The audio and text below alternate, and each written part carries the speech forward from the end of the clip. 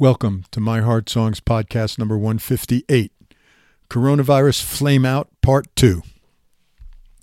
Think for a moment that 1970 and 2022 are as far apart as 1970 and 1918, when the last great plague was upon humanity, following on the heels of the horrors of World War I.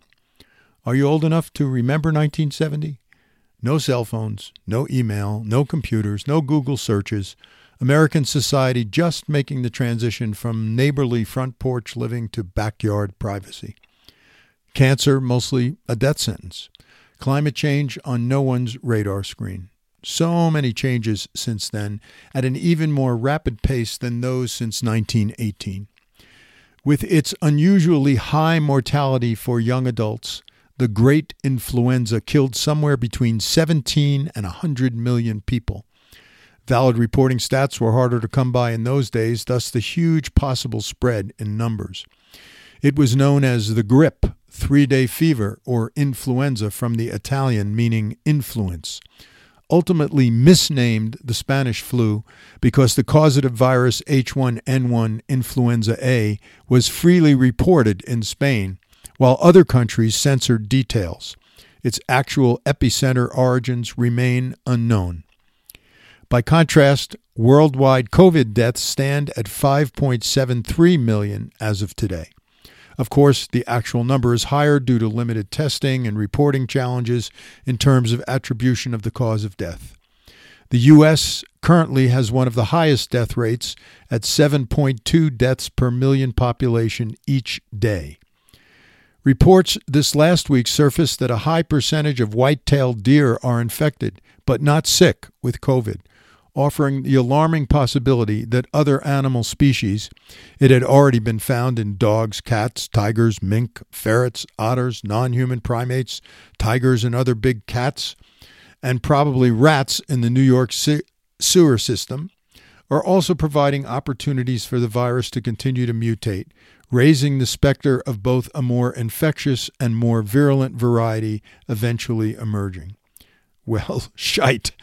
As if I weren't already stressed, scared, sad, and sedentary in terms of hibernating at home. Martin Luther King Jr.'s words ring true. It really boils down to this, that all life is interrelated. We are all caught in an inescapable network of mutuality, tied in a single garment of destiny. Whatever affects one directly affects all indirectly. We are made to live together because of the interrelated structure of reality." Close quote. So how might I label the next chapter of the book, My Life During COVID? Despite much evidence to the contrary, I remain cautiously optimistic.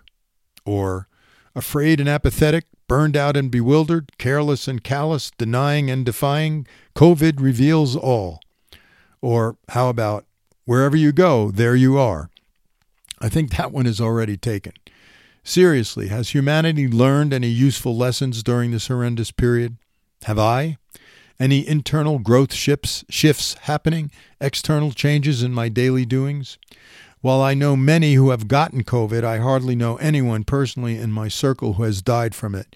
Yet just the sight of everyone still wearing masks here in New Mexico, and the disease still very much being the topic of daily conversations, reflects my own mortality back at me. Full stop right there. My own mortality. Death is neither failure nor the enemy, but the natural course of life itself, not to be thwarted with arrogance or a sense of defeat, but expected and accepted. My death is certain, but its timing and manner are not.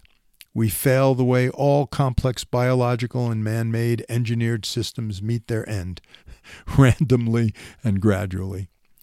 Questions intersecting life, death, and meaning within the inevitable reality of molecules eventually misbehaving.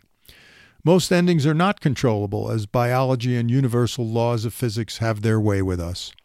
Death finds meaning when I see myself as part of something greater, a transcendence I can still grasp when all else is falling apart. Death's approach causes me to turn back into myself, to tell no lies. I hope to experience some sense of freedom within the ravages of whatever afflicted disease comes my way, and retain functional engagement with the world and loved ones for as long as possible, with a little help from my friends. Music remains one of the most powerful instruments humans have devised for conveying raw emotional reality. Mumford and Sons sing beautifully, but you are not alone in this, and you are not alone in this. As brothers we will stand and will hold your hand, hold your hand. See the program notes for the YouTube link to this beautiful song. Has the pandemic taught me to live a more balanced life, to alter my priorities? Life-work balance seems an elusive term created to make one feel even worse about oneself rather than induce consciousness-changing behaviors.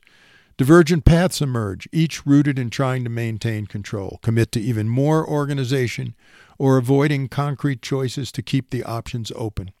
Both seem to be dead ends in terms of the sweet enoughness I seek.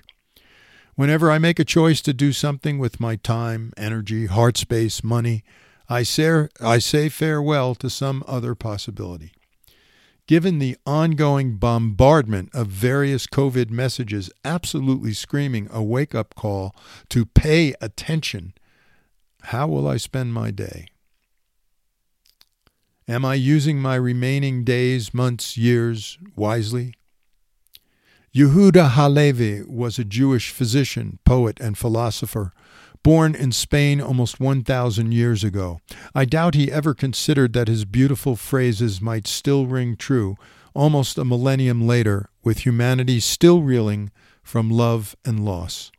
Quote, "'Tis a fearful thing to love what death can touch, a fearful thing to love, to hope, to dream, to be, and oh, to lose.